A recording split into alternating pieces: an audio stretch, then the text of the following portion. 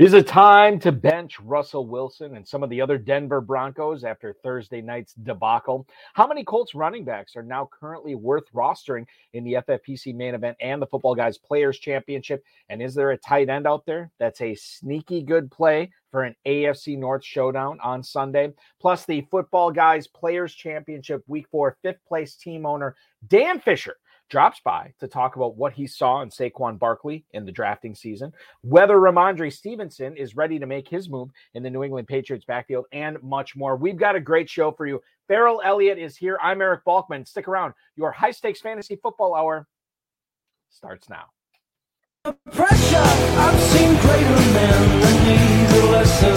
Broadcast live and heard around the world, you are now watching the most entertaining hour of radio on the planet. Welcome to the High Stakes Fantasy Football Hour presented by MyFFPC.com with your hosts Eric Balkman and Farrell Elliott. The High Stakes Fantasy Football Hour is your home for analysis from the best players in the world.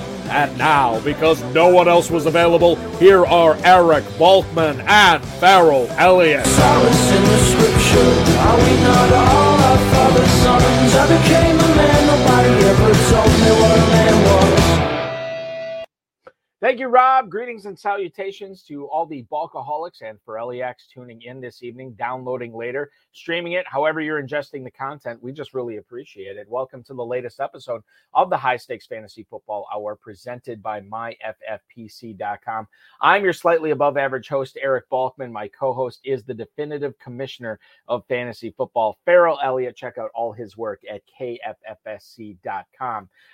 Coming up on tonight's show, we're going to discuss whether Breece Hall is now a slam dunk start for you, whether DJ Moore should be on more benches than in starting lineups in Week 5, and Dan Fisher, the fifth-place team owner in the Football Guys Players Championship, will hop aboard. He's going to talk about Devin Duvernay's Week 5 output, potential output, with no Rashad Bateman, as well as why he's carrying three really good quarterbacks on the fifth-place squad in the Football Guys Players Championship, and a lot more. We'll get into all of that with Dan a little bit later on in the program, probably about 13 minutes roughly from now. If you want to connect with us on Twitter, please do so. The show is at HSFF Hour. I am at Eric Balkman. And of course, learn more about Farrell's Kentucky Fantasy Football State Championship at KFFSC.com. You can also follow it on Twitter at KFFSC Official. Email the show at highstakesfantasyfootball@gmail.com. Connect with us on Facebook at facebook.com/HSFF Hour. And if you have any questions for us or for Dan, now is the time to send them. We'll try to get to all the chat room questions, all the tweets, all the emails, and our fantasy feedback segment coming up later on in the show. That's coming about 42 minutes from now. Thanks to our best friend, our mutual friend and producer, Rob, and of course, my best friend, Bryce, and our audio engineer, who do a bang-up job each and every show that we put out. Fridays, 10/9 Central. Play the FFPC Weekly Challenge if you're looking for more action this week. In addition to all the season-long fantasy stuff you have going with the FFPC, Football Guys, and the Kentucky Fantasy Football State Championship. Remember, in the FFPC Weekly Challenge, there is no draft. There is no salary cap. If you want to play the slim version, you pick 10 players. If you want to play the classic version, you pick 12 players. By Sunday's kickoff, remember, only one player per team. You can enter for $35. You can enter for $200, 30-team format, 100-team format with classic and slim, like I said. And if you want to play in the $200 entry, 10-team winner-take-all, the winner will indeed get a free entry into the 2023 FFPC main event, where you can play for $1 million there as well. As a reminder, some of the other podcasts we put out this week, in case you missed the High Stakes Fantasy Football show on the Better Sports Network, you can always register for an account there and check out what you missed with myself and RotoViz's Sean Siegel. Tell you what's coming up next week at the end of the show. Great guest co-host we have next Wednesday at 10/9 Central. The RotoViz High Stakes Lowdown did a little pre-game edition last night with Austin Martin, a 44-time FFPC and Football Guys champ.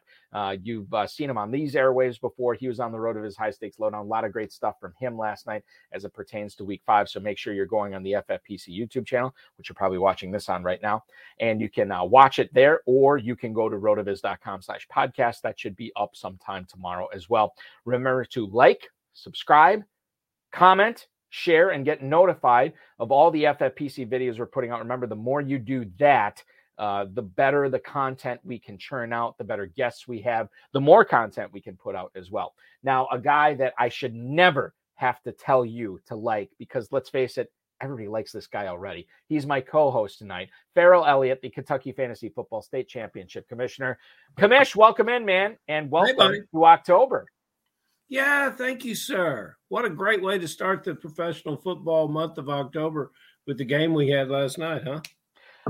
It was bad. It was really bad. A lot of times I'm so exhausted at the end of the week, I end up going to bed early. And for whatever reason, I had a lot of energy in my system last night. And I was excited to watch the game. I'm like, my wife was out. I'm like, I got the kids to bed on time, excited to tuck in my chair and watch this Broncos Colts game.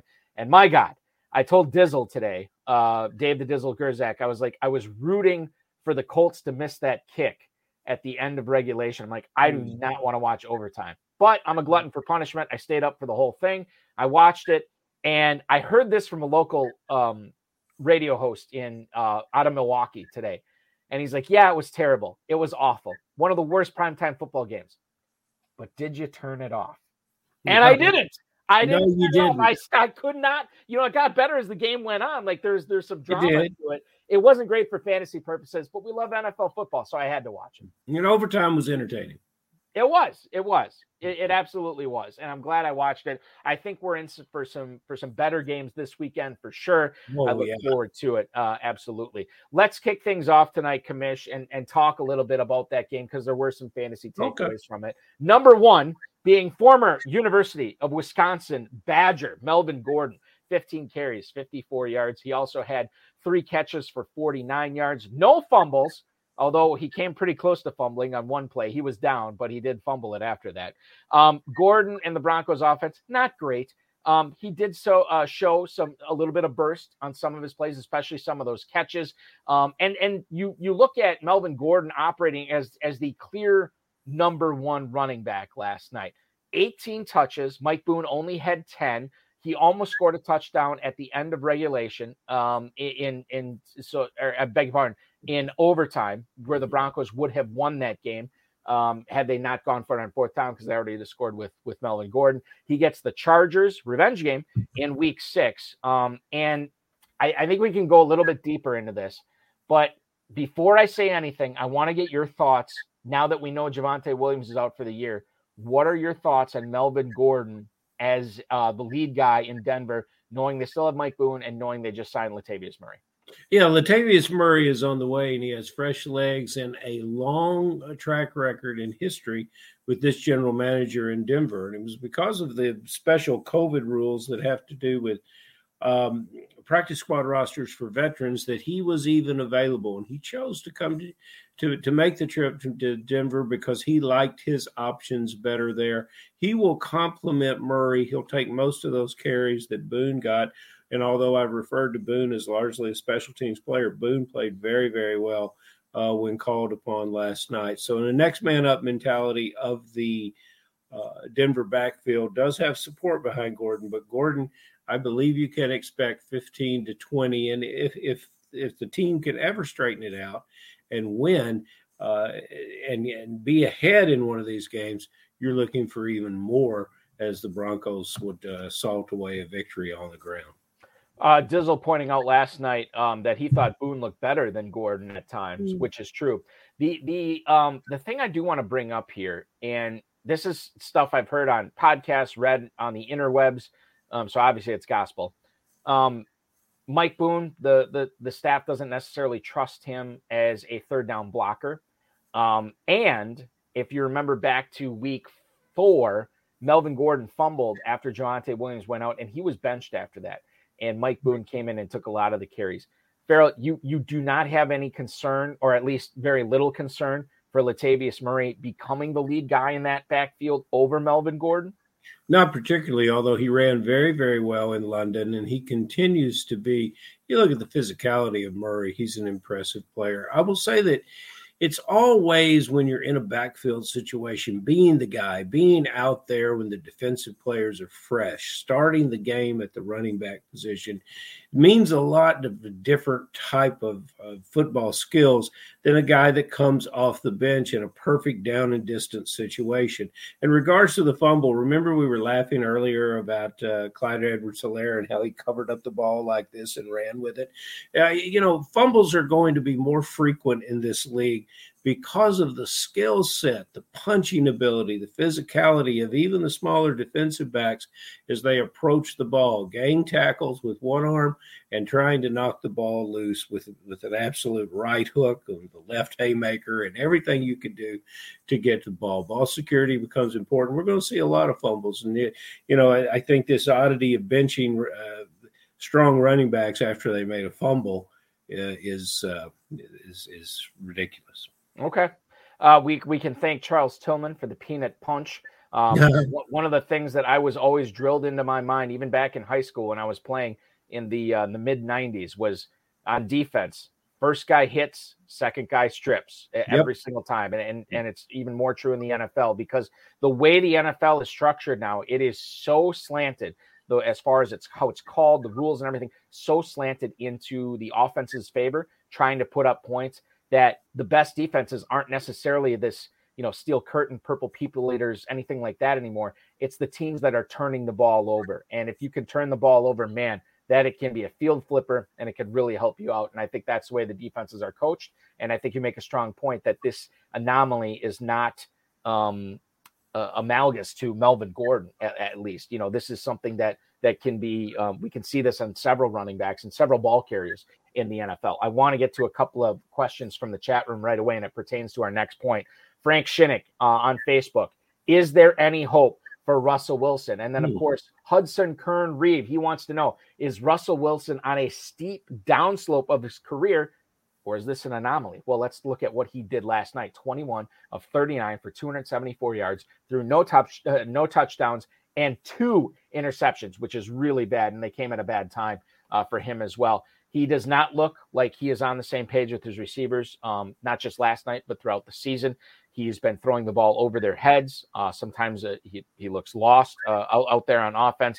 And the really bad one in the fourth quarter where, man, they just needed a score. He throws a pick in the end zone on the final play of the game where they needed the score, where they go for it on fourth down. He targets Cortland Sutton. Yeah, that's a good idea in the end zone. But two-time All-Pro cornerback Stephon Gilmore, who's still got some juice left in him, he knocks the ball away to win the game.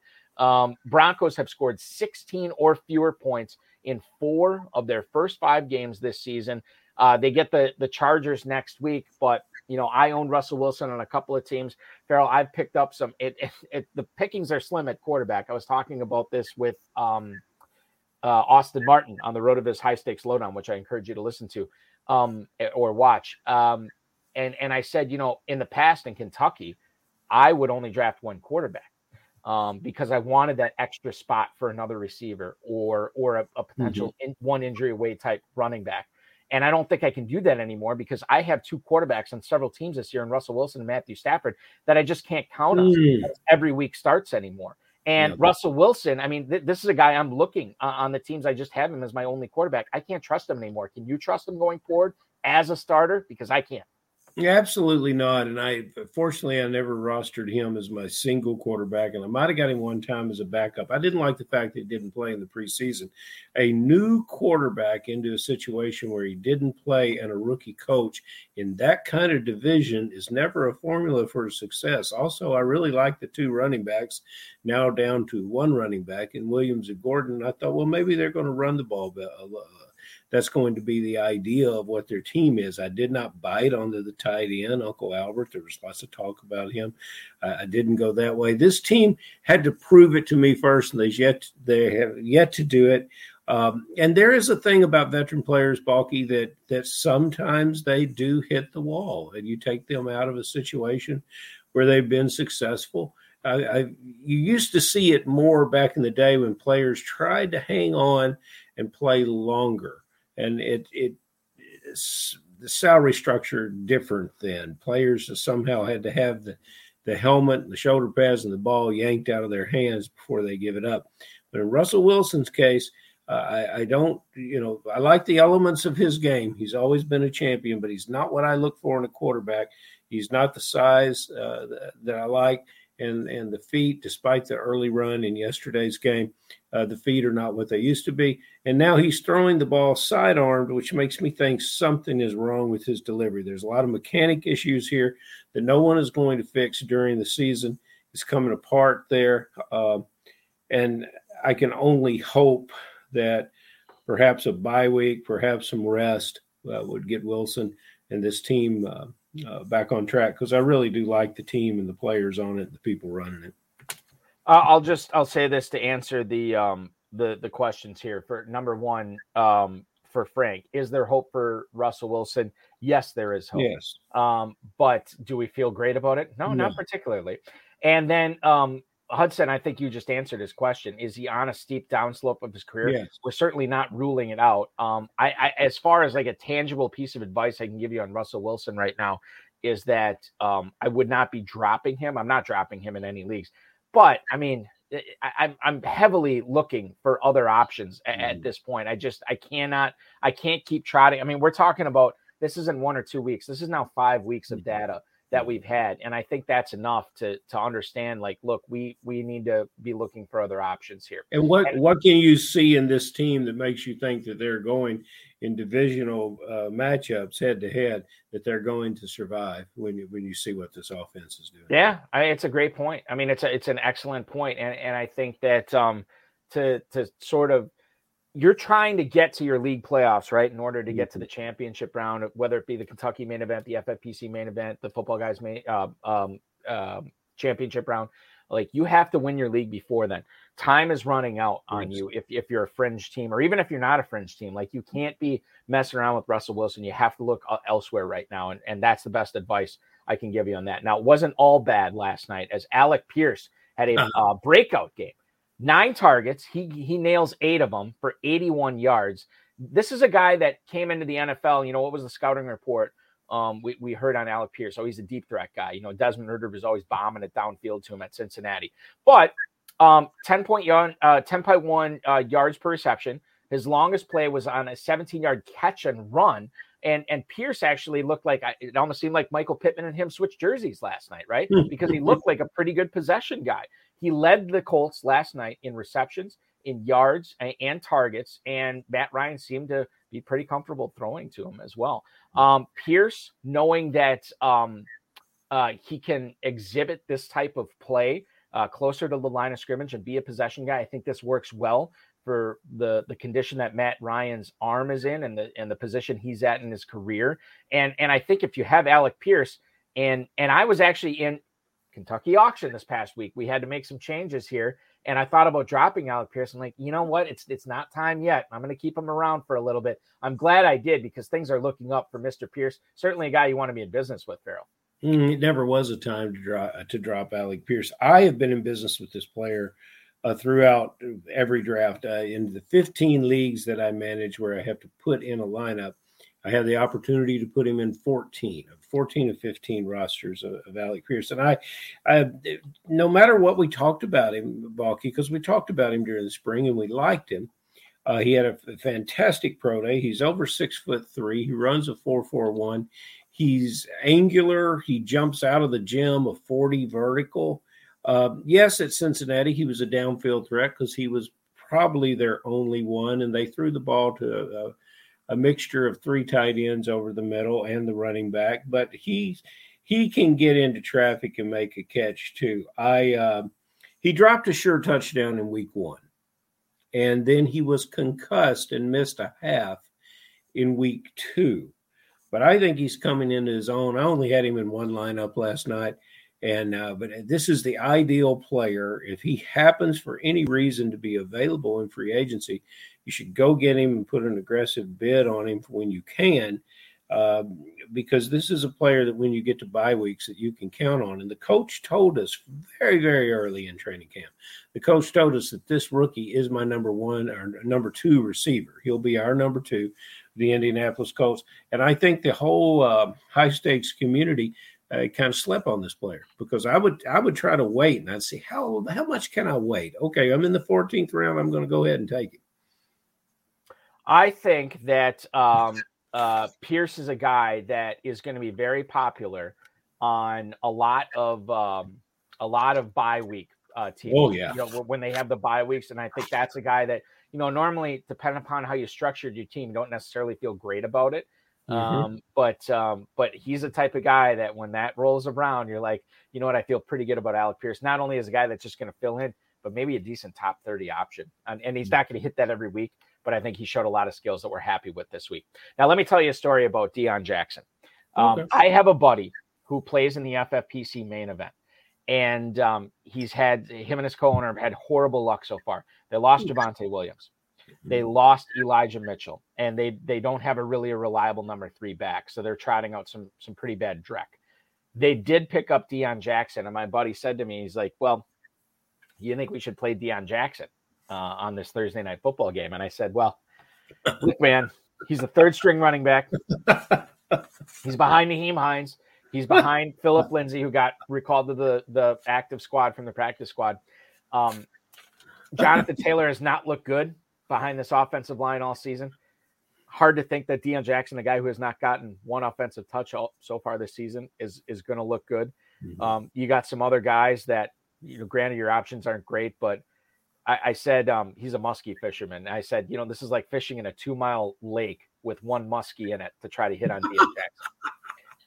What did Jackson do last night? 13 carries, 62 yards. He catches 4 balls for 29 yards, and he looked pretty spry. I mean, he looked, to me, past the eye test over Philip Lindsay, he looked like the better guy last night. First play of the game, 21 yards, gets a first down on a catch, 5.4 yards per touch against a pretty talented Denver defense. And he said to me after the game, he's like, my co-owner is just ripping me for not, because his co-owner's in Spain right now. So it was the middle of the night when it was game time. And he's like, I can't believe he didn't play Deion Jackson. I'm like, well, my God, that I couldn't find any tweets or any reports saying that Deion Jackson was going to be involved in the Indianapolis Colts game plan, because I don't think he was going to be. But then Hines goes down on the 3rd play from scrimmage. Everything changes after that. Now, Farrell, Jonathan Taylor gets the mini bye this week. You'd like to think he'd be ready for week 6. I think Frank Reich was pretty bullish on Taylor returning. I don't know what's going to happen with Nyheim Hines. Obviously, Philip Lindsay's there. Is there any reason to be rostering Deion Jackson at this point, at least for one more week? Yes, I think so, because, and this is what drives you crazy about running backs. This is an undrafted free agent who's 6 foot tall, 220 pounds, and ran a 4.41 at his pro day. Well, you get the Duke discount. Do people think that's a basketball school or something? And he finally gets on the field and he gets to prove he belongs. And it's the kind of story that you don't really want the player to not get another opportunity. So yeah, Deion Jackson, in a game where they needed some spark, he brought that spark to it. And so, yes, I think he continues to get carries. Is he going to be relevant in fantasy football? Highly unlikely. But you know what? The way he ran last night, he could break one. So, maybe now there's 2 muskies in the lake. There could be. That's a good way of putting it. There could be 2 muskies in the lake. We'll see what happens on that, because I felt, and not only did I feel bad about, telling him not to start him when, they needed so much, so much help at running back, but, I felt bad for my own teams, not rostering them. I mean, I didn't pick this guy up anywhere, and obviously he's not eligible to be picked up until next week now. So that's something that I'll have to look at, and he's going to be a lot more expensive next week than he would have been this week. Moving on from this Thursday night game, I do want to talk about the Bears here real quick. David Montgomery, limited practice Thursday, limited practice today. It seems like he is going to be back this week. He did not practice on Wednesday, so you'd like to think that with the 2 limited practices, he'll be out there this coming week. Montgomery obviously hurt his ankle against Houston back in week 3. And now he's finally practicing again. My question for you is, there's some people that reap the benefits of Khalil Herbert, and Herbert obviously has done a significant amount of water carrying to earn more of a load in that backfield now. How do you think it's going to shake out for the Bears this week as far as the backfield goes? Because this is something people want to get right. As far as nailing either Montgomery and both Montgomery and Herbert as either a start or a sit. They go up against the Minnesota Vikings in Minnesota this week. They're dogs, 7.5-point dogs, but the Vikings rush defense hasn't been great so far this season. They have injuries as well. Now they're dealing with the after London game, which is never never really good for the team. What do I think about Montgomery? I think since it's not bye weeks this week, that I want to see it. I want to see how this works. Herbert is a difficult player for a team that doesn't have a lot going right. He's a hard player to say, okay, you go sit down. Montgomery's back. Many coaches will say you don't lose your job because of injury, but Herbert stepped up, ran well, ran with authority. So it now becomes a shared backfield to me.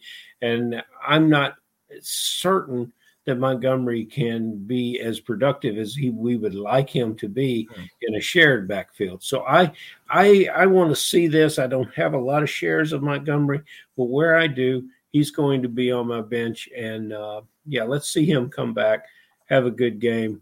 Then we'll go from there with him. Would you consider Farrell, and Hudson Reeve is asking this in the chat. I mean, that's your take on David Montgomery, but would you still be willing to flex out Khalil Herbert on any teams you might have him on? Yes, I think so. You like to put a wide receiver in that position, right. And there are some glorious matchups with quarterbacks who are coming into their own with wide receivers that maybe haven't played for you every week, and it would be perfect to play them this week. Maybe you even played Alec Pierce. So not ideally, but why not? You can't make an argument about playing Herbert after you just witnessed what he did. Right. It's a great point. And I think, you are rolling the dice to a certain point if you're playing either one of these guys. But yes, to agree with Farrell, I would have more confidence in Khalil Herbert as a flex this week over David Montgomery. All right. We are going to get to our guest tonight. We're having a little bit of technical difficulties, but I think we got him now. Well, I don't know if we'll have his video, but we should have his audio here. He is a 3-decade veteran of fantasy football, including 20 plus years of co-hosting. That's what we're doing tonight. His co-manager, Mark Dinnerman, is a guy that he has played with for more than 2 decades. Started playing at the high stakes level in the FFPC in 2012. Currently, he and Mark compete in the FFPC main event, the Footballguys Players Championship, the Super Racket, and the world famous FFPC Playoff Challenge, as well as numerous best ball tournaments and slim double ups. Right now, he sits in 5th place overall in the 2022 Footballguys Players Championship. Please welcome in Dan Fisher onto the High Stakes Fantasy Football Hour. Dan, I don't know if we can see you, but hopefully we can hear you. Thanks for coming on and doing the show this week. Do you have us? I see you guys. Can you see me? We can't see you, but we can hear you, which is the biggest part of the podcast tonight. So don't worry about that. We're just damn glad to have you. Now, the first thing I want to ask you tonight, now your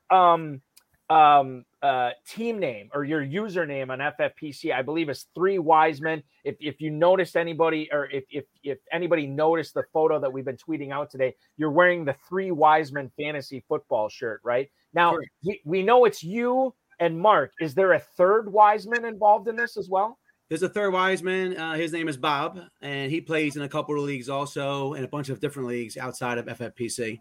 Got it. Okay. All right. So there are 3 Wisemen that have contributed to all your success this season. Yeah. It's good to know. I didn't know if it was like a made up thing or not, like Swiss cheese where you know what I mean? Like it makes no sense. All right. So let's get into it. When you are not going for $1 million in the FFPC main event, when you're not going for $500,000 in the Footballguys Players Championship, what are you doing for a living? I do a couple of different things. I have a company called Crypto on the Go where we install crypto ATMs in different gas stations, convenience stores, vape shops. And then I also have a company, Randan Enterprises, on myself and my wife. And we do henna tattoos and face painting at like large state fairs. Oh, that's fun. It's a lot of fun.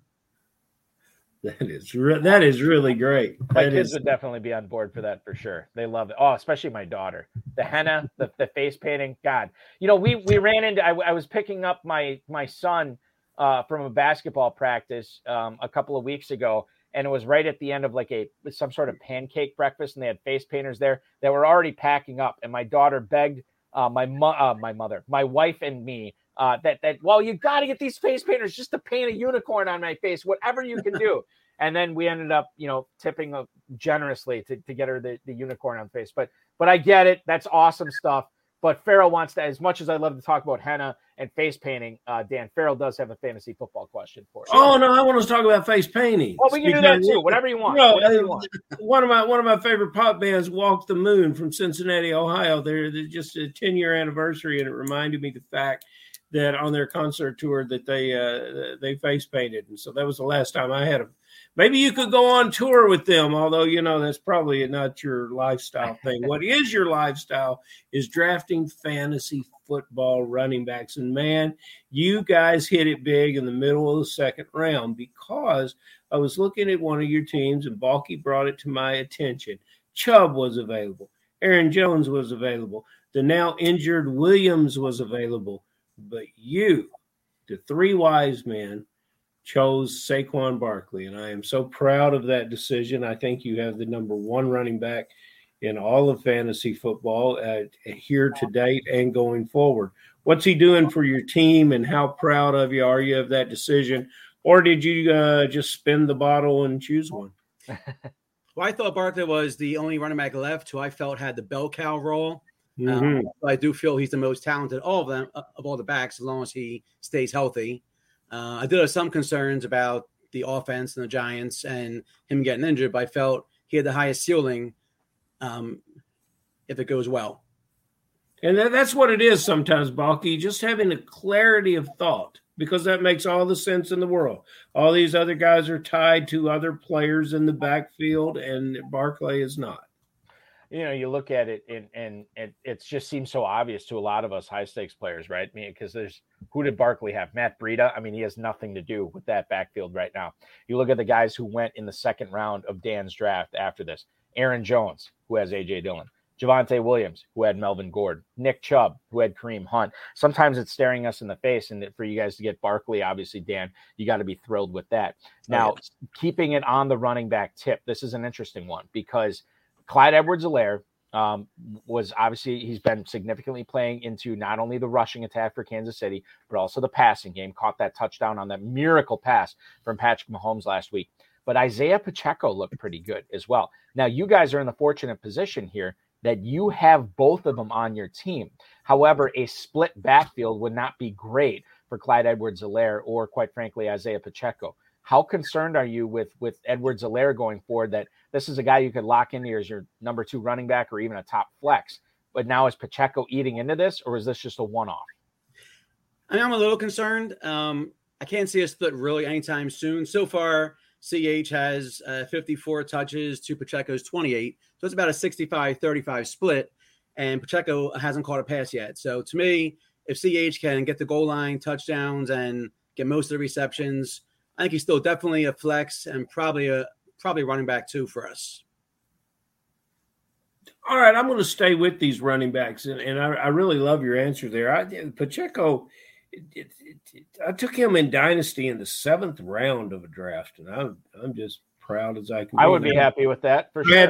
I had to tell you guys that. And I've benefited this year from playing, and with your three wise man, counting Bob, you guys are obviously benefiting from shared knowledge. And I have a player here in the KFFSC that finished runner-up one year and is an excellent player. He got a bid to the FFPC, went out there and won a division, and that's Trevor Holt. Unassuming, but just a great football mind. And, we were in a draft, and I didn't have him necessarily in my queue as the next 3 or 4 players. But when it came to Ramondre Stevenson, that's who he wanted. And I didn't really get him anywhere, but I got him with the team I'm doing with Trevor. And I think he's taking over that New England backfield. And I'm a fan of Damian Harris. And the numbers that both of them are putting up right now are very good. Even with the quarterback changes, what do you expect this weekend? And going forward, is one of these guys going to move in front of each other, or is it going to be the hot hand from week to week? I'd say it being more of a hot hand. This weekend, I actually like both of them a lot. Playing Detroit, I see them both being running back 2s. I think Harris has a chance of being a 1 this week. I do have some concern. I actually tried getting Stevenson in a lot of leagues, but he was being drafted so early. I found myself having Harris fall to me in the late 8th, beginning of the 9th round. So I didn't really love him, but I was kind of stuck with him in that spot.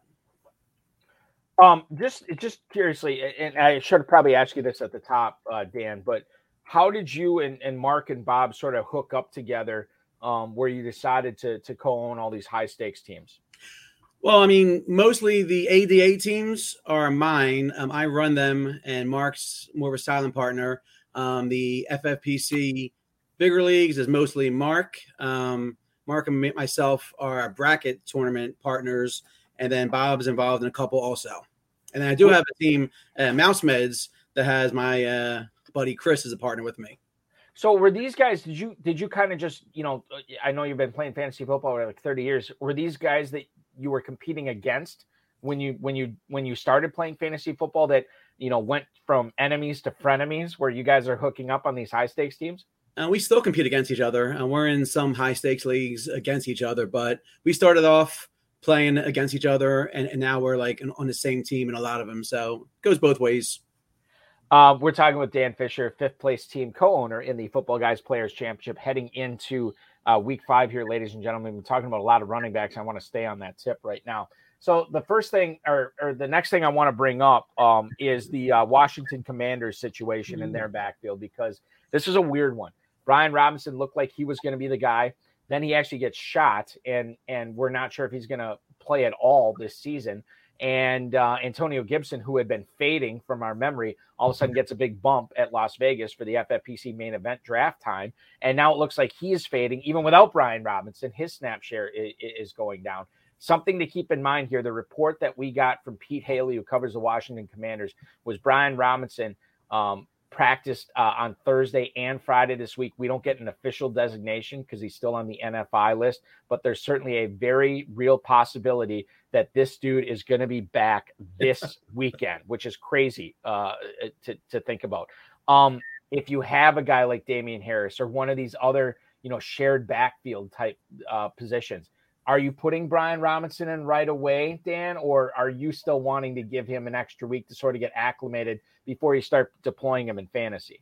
The first week, I'm not going to put him in. I just want to kind of see what kind of role he has, let him get acclimated. Also, I do have Damian Harris, who I love this week versus Detroit, so he's very plugged in my lineup. He's going for me.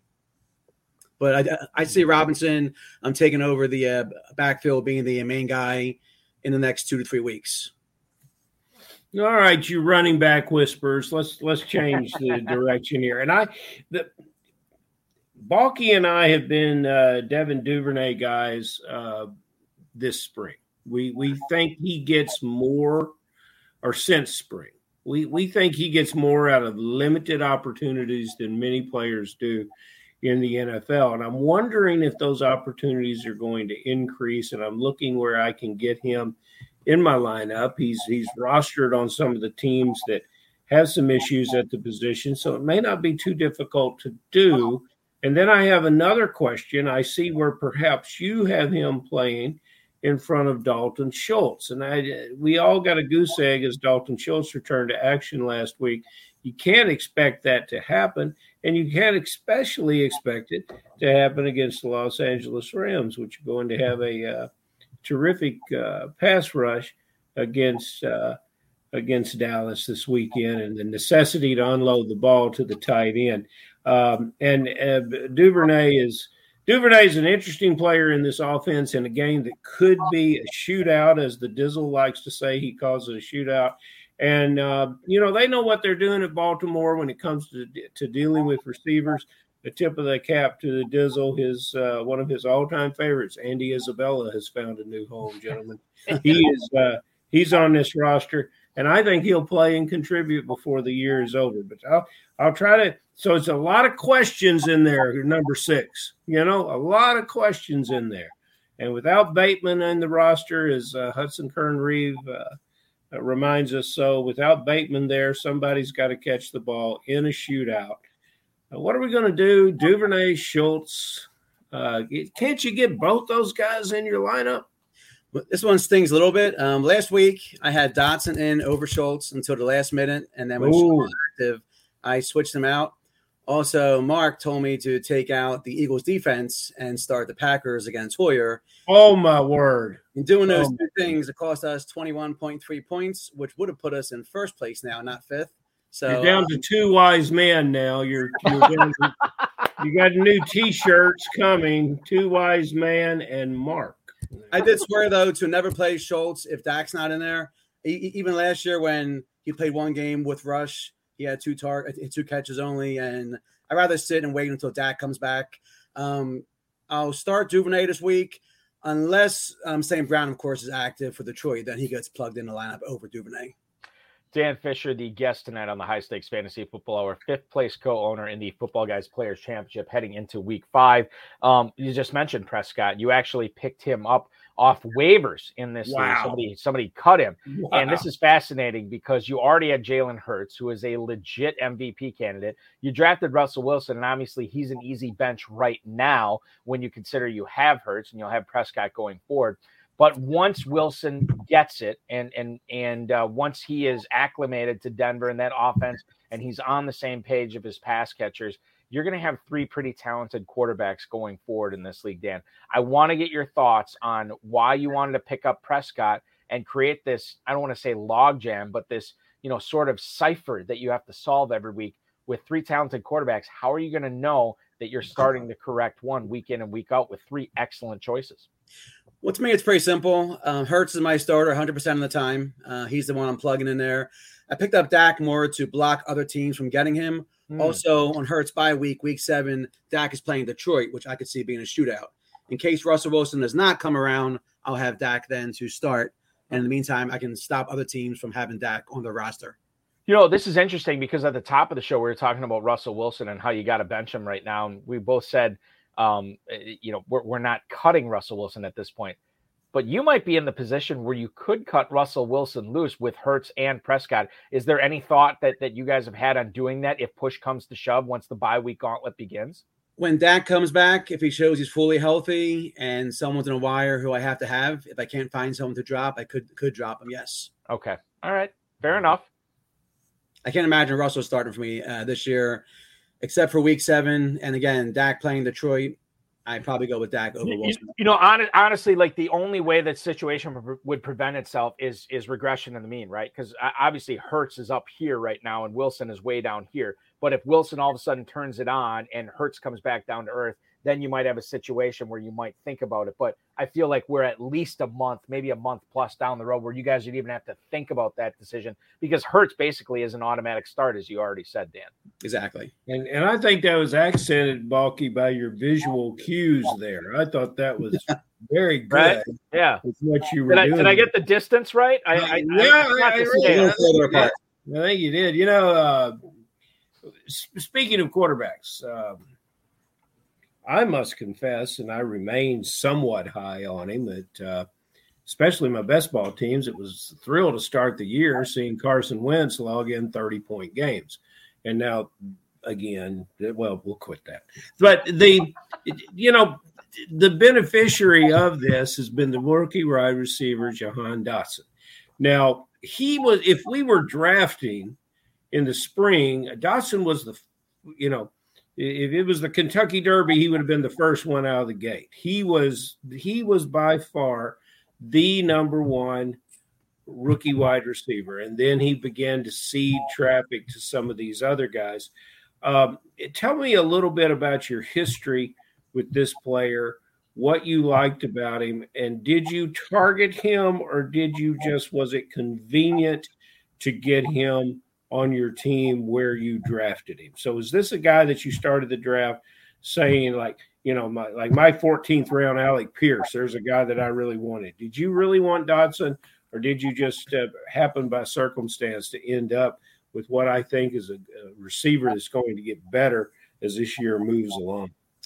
I was targeting Dotson all along. I watched him play at Penn State. I was very impressed. And then with a lot of hype in the training camp, I personally think he's more talented than McLaurin. Yeah. I'm not saying this year, but very soon he'll be number one receiver. I try getting him as much as I could. I think he's going to be incredible. Now, Dan, just so I'm aware, are you a Penn State guy? I know you're a Pennsylvania guy. Are you? I went to Penn State and Temple. Oh, okay. All right. So how would you compare Jahan Dotson to some of the other great Penn State receivers we've seen come out of there within the last 5? So, you think about guys like Godwin or, Allen Robinson, those types of players. No, I'm not a Robinson fan. Dotson, let's see how it works in the NFL. I see him being a wide receiver 1 for many years to come. I'm not going to put him in the same class as Godwin yet. I think he has a chance of getting there. Well, the great thing about it is when you start to compare these players to the rookie class, I think it was one of the greatest years of wide receivers that we've seen in a long, long time. And these guys are going to be with us for a lot of years. I hope they stay healthy because we're just kind of beginning to see the level of play that they can bring. The Michael Pittman that we talk about being a great receiver, he had 40 catches in his rookie year. He had that learning curve. Dotson, Balky, who else knows the rookie group up at New York, even with the quarterback issues, Garrett Wilson. There's just good players at rookie wide receivers all through the league. Yeah, Drake London is another guy too. Oh yeah, there we go. And maybe we'll see a breakout with him. Obviously, with no Kyle Pitts this week too.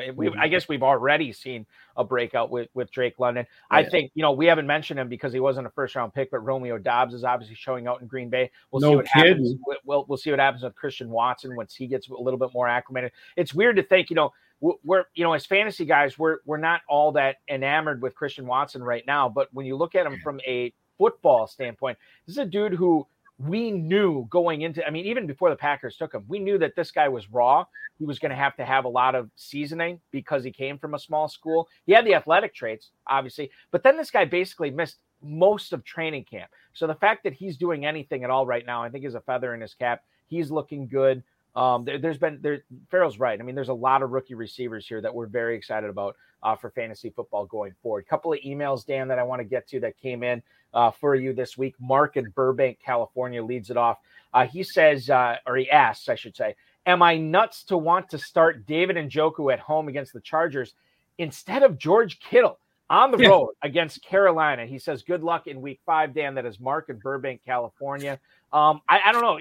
David Njoku's had some pretty good weeks so far this year. And obviously Kittle's, looked like he was pretty healthy last week. But would you be willing to start Njoku against the Chargers over Kittle against the Panthers this week?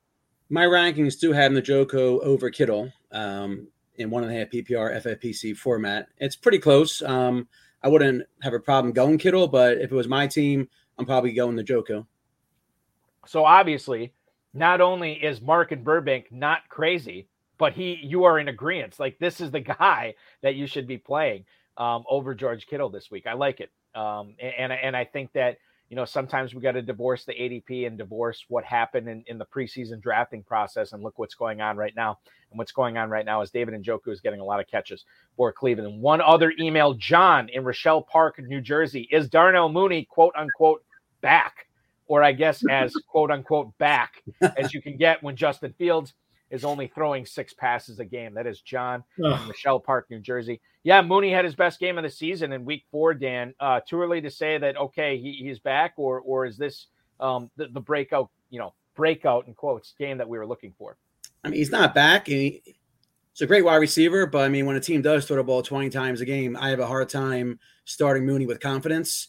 I'm not going to drop him. I would just have him sit on the bench for a few weeks, see if you can. I have no clue. Bears have to change their offensive scheme. When you pass the ball 16, 20 times a game, I can't imagine more than 5-6 targets going to Mooney, and that's not enough. Hudson Kern-Reeve chiming in the chat right now, talking about another receiver in Chris Olave. We know that I think Michael Thomas is out this week. I think we got the official word on that. And did we get the official word on Jarvis Landry? Is he also out this week? He was questionable. He's not rolled out yet. Okay. All right. So Landry could play, but we know he's dinged up.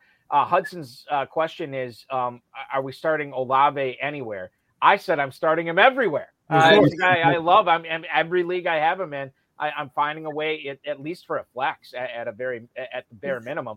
Dan, are you starting him everywhere too? Yes, I am. Correct. And Farrell, definitely.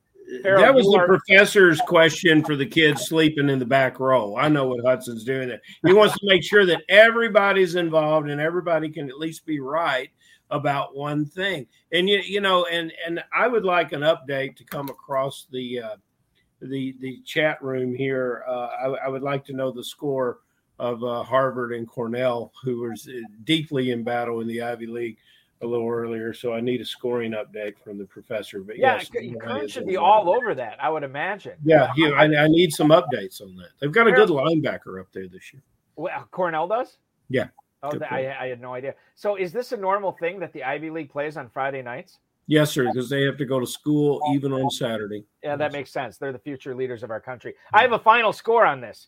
Harvard moves their league to their record to 2-0 in the Ivy League, a 35-28 win over Cornell. They outscore Cornell 15-14 in the fourth quarter en route to a 7-point victory. Cornell falls to 0-2 in the Ivy League. Farrell, do you know the linebacker's name for Cornell at all? I don't. He's deep on my charts, but okay. I will come better prepared in the future. I mean, I wore a red Cornell kind of shirt tonight. I was in there with you. Professor. Kern wants to know he's not familiar with Harvard. He wants to know where it is. So yeah, I don't know if you could talk that kind of smack after Cornell loses. But that's the thing. Once you're the king of the hill, you get to say whatever you want.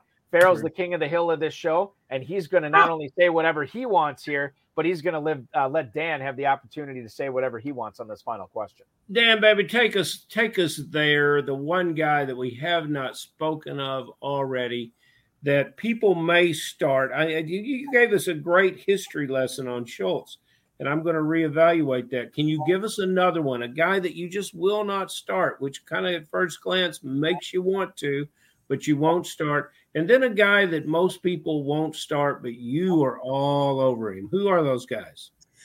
Well, the player I'm benching this week is DJ Moore against San Fran. He's a round 3 pick, but I just can't play him with Mayfield. He's killing him. And I'll find somebody on the wire or somebody on the bench who start over him. Poor quality targets from a talent-deficient quarterback is not a good idea for DJ Moore. Where was he being drafted? Was that in the third round? Oh my word! Good Lord of mercy. Okay, and who you just surprise us with, the guy that you just got to start that maybe we should too? I mean, a lot of my daily fantasy leagues, I'm plugging in Mostert this week against the Jets. There you go. Yes, I could see him being an RB2 this week. I can too. Yeah, that's that. Listen, Dan, that is the perfect way to close out your interview, because Farrell is the president of the Raheem Mostert fan club. Yes, if not president, for sure the treasurer at a very minimum. I'm just looking at this Correctamundo on DJ Moore. The last data we have from Fantasy Mojo, fantasymojo.com, Darren Armani at Fantasy Mojo on Twitter, where we get all our ADP data and all our ownership and start percentage data. DJ Moore, wide receiver 13.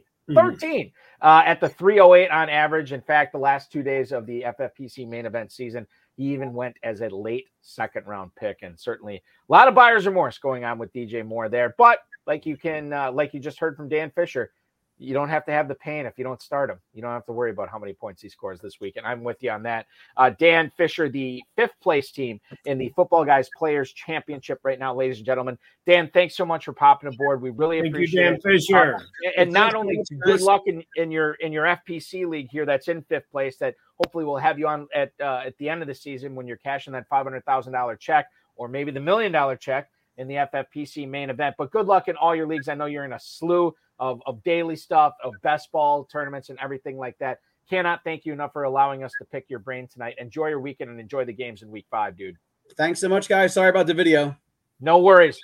You're good. Thank you, Dan.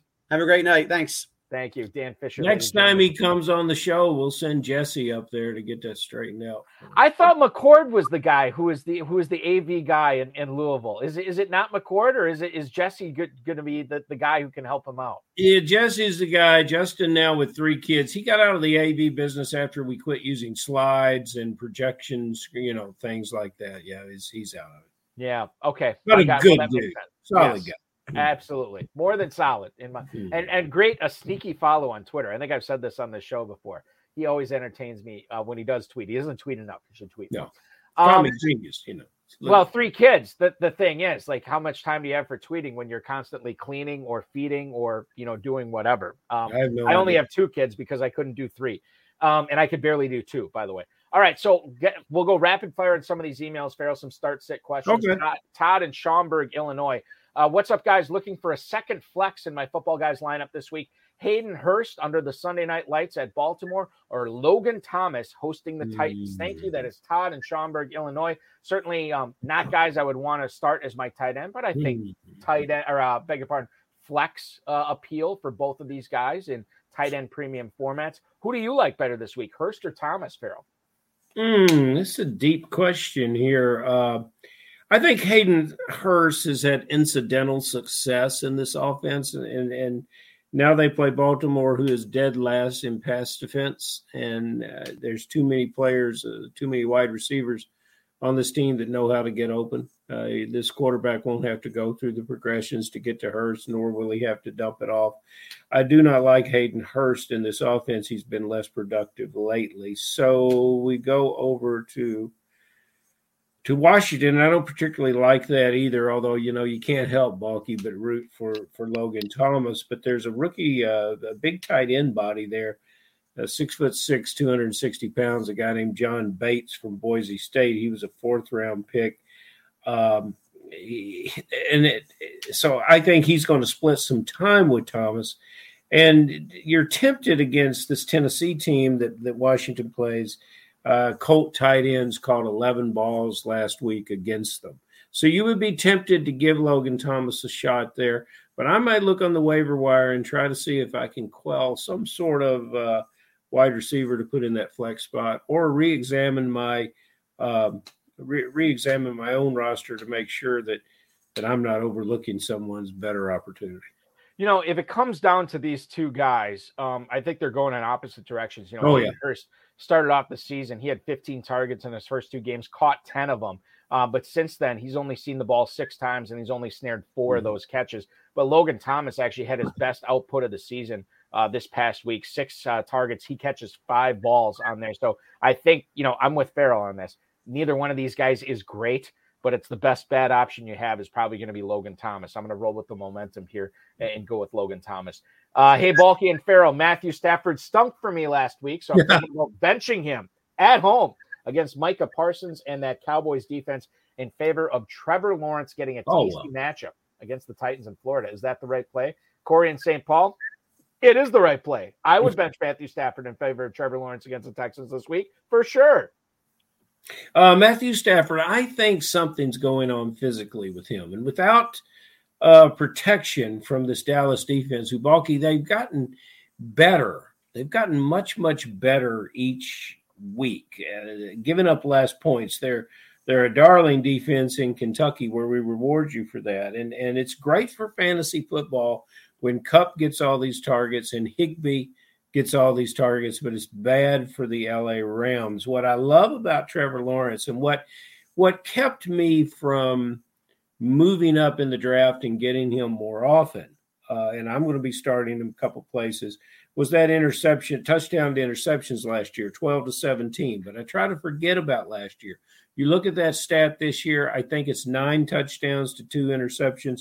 He's got better receivers. He's following up against it's Houston this weekend, right, Balky?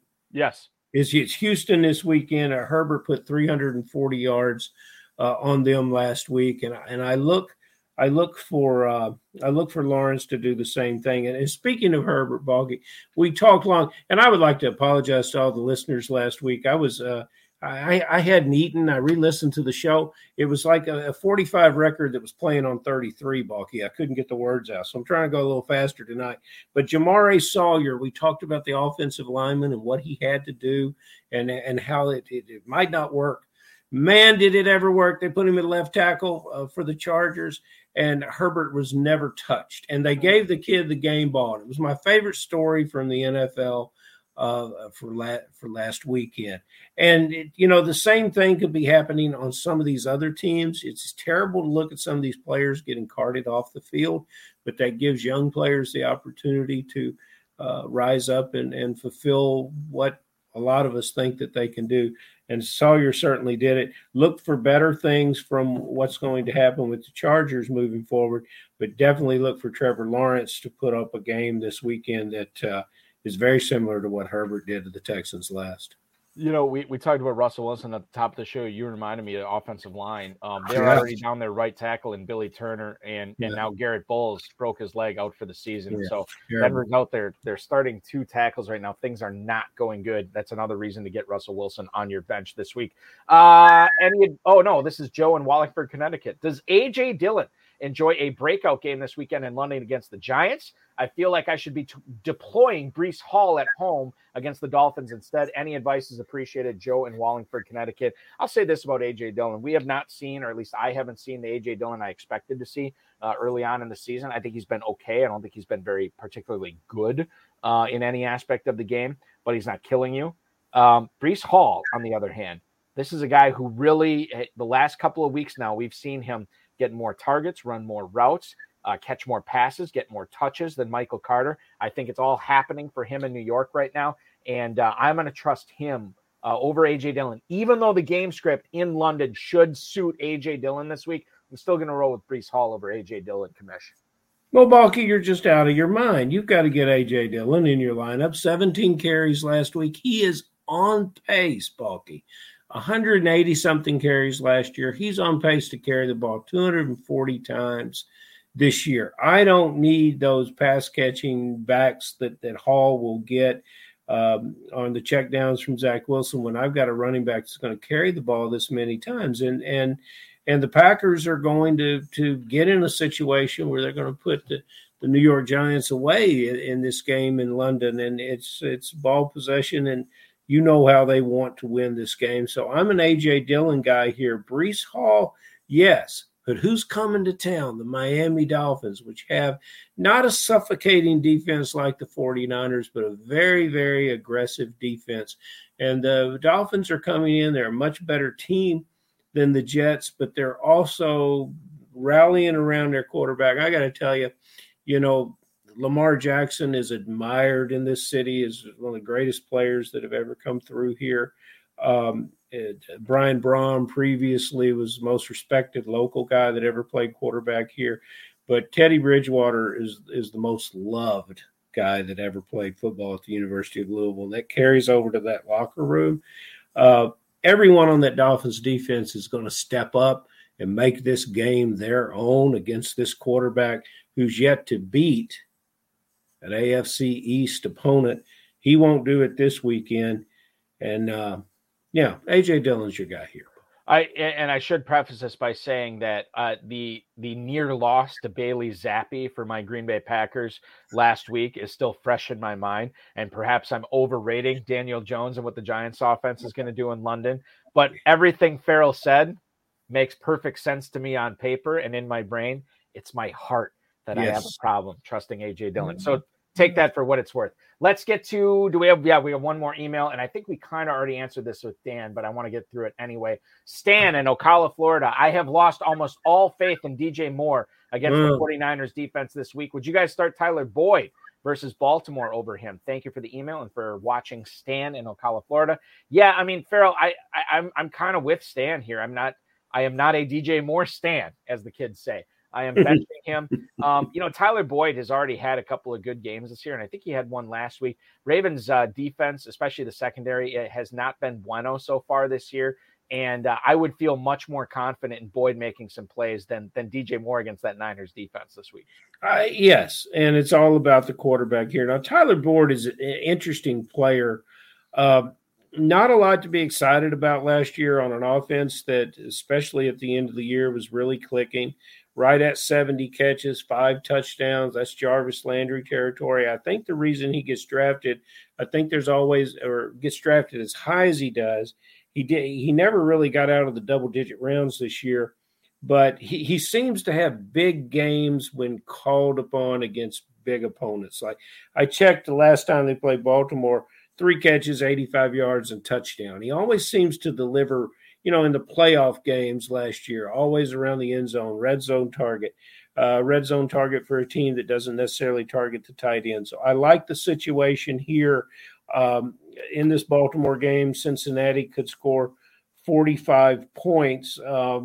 Carolina can't imagine 45 points. And Carolina's missing some key players on defense, too.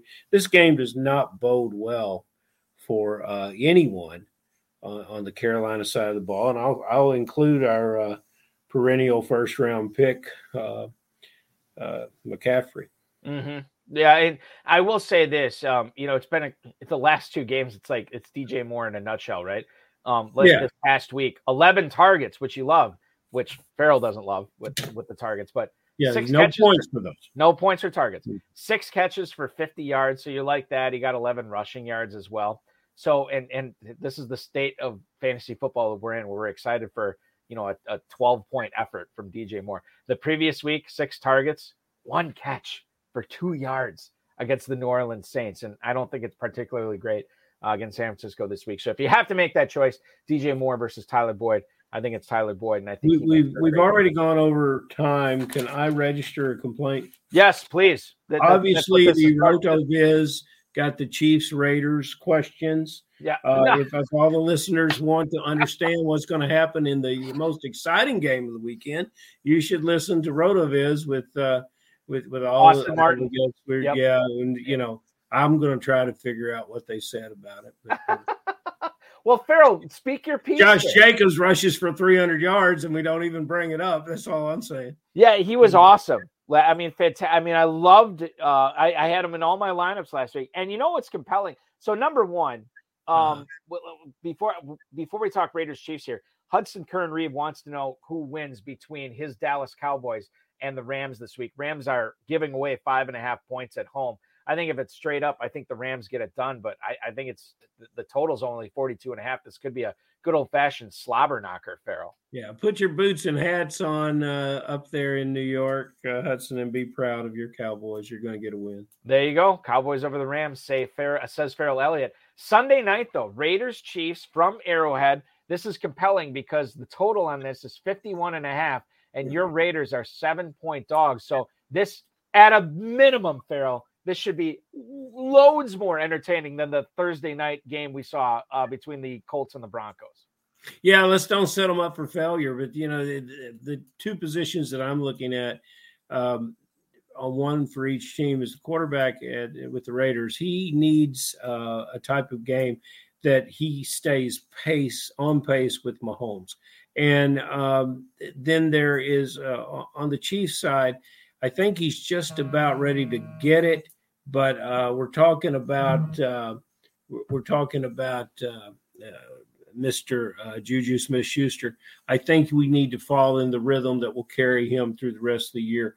But I see the Chiefs winning this game probably by about 10 points, but it's likely to be that they're going to have to keep answering the bell offensively. That total looks a little low to me. Really? But perhaps they think that the Raiders will not convert in the red zone.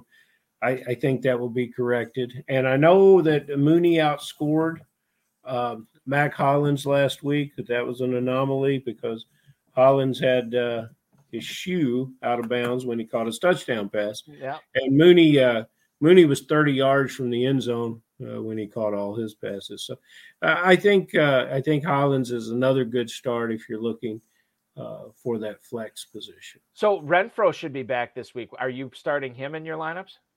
If he's back, yes. Okay. All right. Fair enough. And listen, we start Farrell Elliott on this show each and every week because, quite frankly, he's always a much better option than Mac Hollins, at least hosting a fantasy football podcast. I don't know. Mac's pretty entertaining guy. Well, we'll have to get him on the show sometime. We'll have the fans vote on it. Farrell, you do a great job commissioning the Kentucky Fantasy Football State Championship at KFFSC.com, at KFFSC official on Twitter. Let's do this again, 10-9 Central next week, dude. Appreciate it. Very good. Thank you, my friend. Farrell Elliott, ladies and gentlemen, the definitive commissioner of fantasy football. I want to thank him. I want to thank Dan Fisher, the FFPC, Rob Bryce, and of course, each and every one of you for listening, viewing, streaming, downloading, however you're getting this content. We just really appreciate that you're ingesting it. We're back next Friday, as I just said. 10-9 Central will be with the Footballguys Players Championship second place team owner, Steve Tansoni, beg your pardon, will join us on the program next week. Very excited for that. Reminder, if you missed the RotoViz High Stakes Lowdown yesterday with Austin Martin, you could get that rotoviz.com/podcast or on the FFPC YouTube channel. That's youtube.com/FFPC Fantasy. The next High Stakes Lowdown, we're going to try to get into the same routine every week. We want to go 10-9 Central on Tuesday every night. So think about it this way. You have your Sunday football, your Monday night football. Tuesday, you get your High Stakes Lowdown. Wednesday, you get your Better Sports Network fantasy football, High Stakes Fantasy Football show on the Better Sports Network. You'll get that at 10-9 Central on Wednesdays, football on Thursdays, and then, of course, your High Stakes Fantasy Football Hour on Fridays, and then college football on Saturdays. It is football every day of the week. And on Tuesday at 10-9 Central, we'll have four-time FFPC main event league champ Christian Barney Newkirk will hop aboard with me.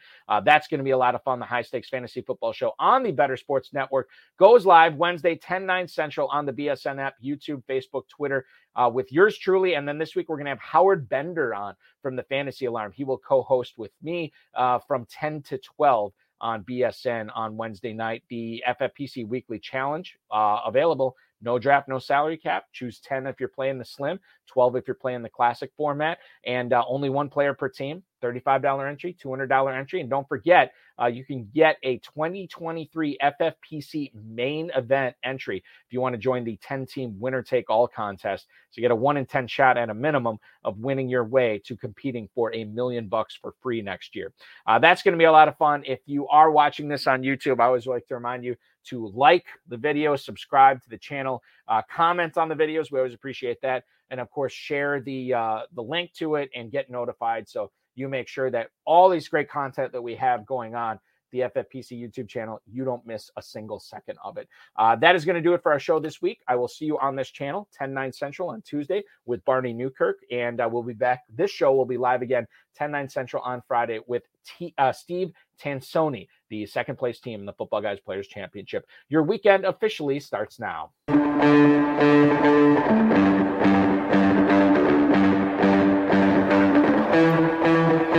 This has been another episode of the High Stakes Fantasy Football Hour presented by MyFFPC.com. It was broadcast live and was watched around the world. Balky and Farrell will be back next week with more analysis, more interviews, and more advice from guests much smarter than they are. Thanks for watching, and we'll talk with you again next week.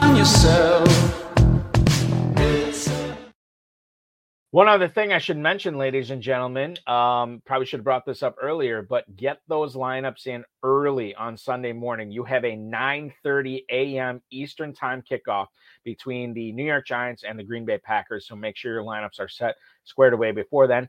And if you happen to host a Northeast Wisconsin terrestrial radio show that is doing a live remote in celebration for the Packers game, you probably want to set those on Saturday night rather than having to worry about it Sunday morning. Just good advice. Set them on Saturday night. You can tweak them on Sunday morning, but at least in case that alarm doesn't go off, your lineups are already in. Your friendly PSA from your friendly neighborhood bulk man. Thanks, everybody. Talk with you again on Tuesday, or if you're just watching the HSFF Hour, next Friday at 10-9 Central.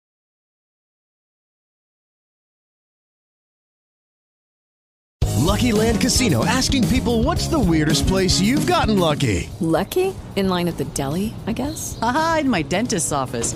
More than once, actually. Do I have to say? Yes, you do. In the car before my kids' PTA meeting. Really? Yes. Excuse me, what's the weirdest place you've gotten lucky? I never win and tell. Well, there you have it. You can get lucky anywhere, playing at LuckyLandSlots.com. Play for free right now. Are you feeling lucky? No purchase necessary. Void where prohibited by law. 18+. Terms and conditions apply. See website for details.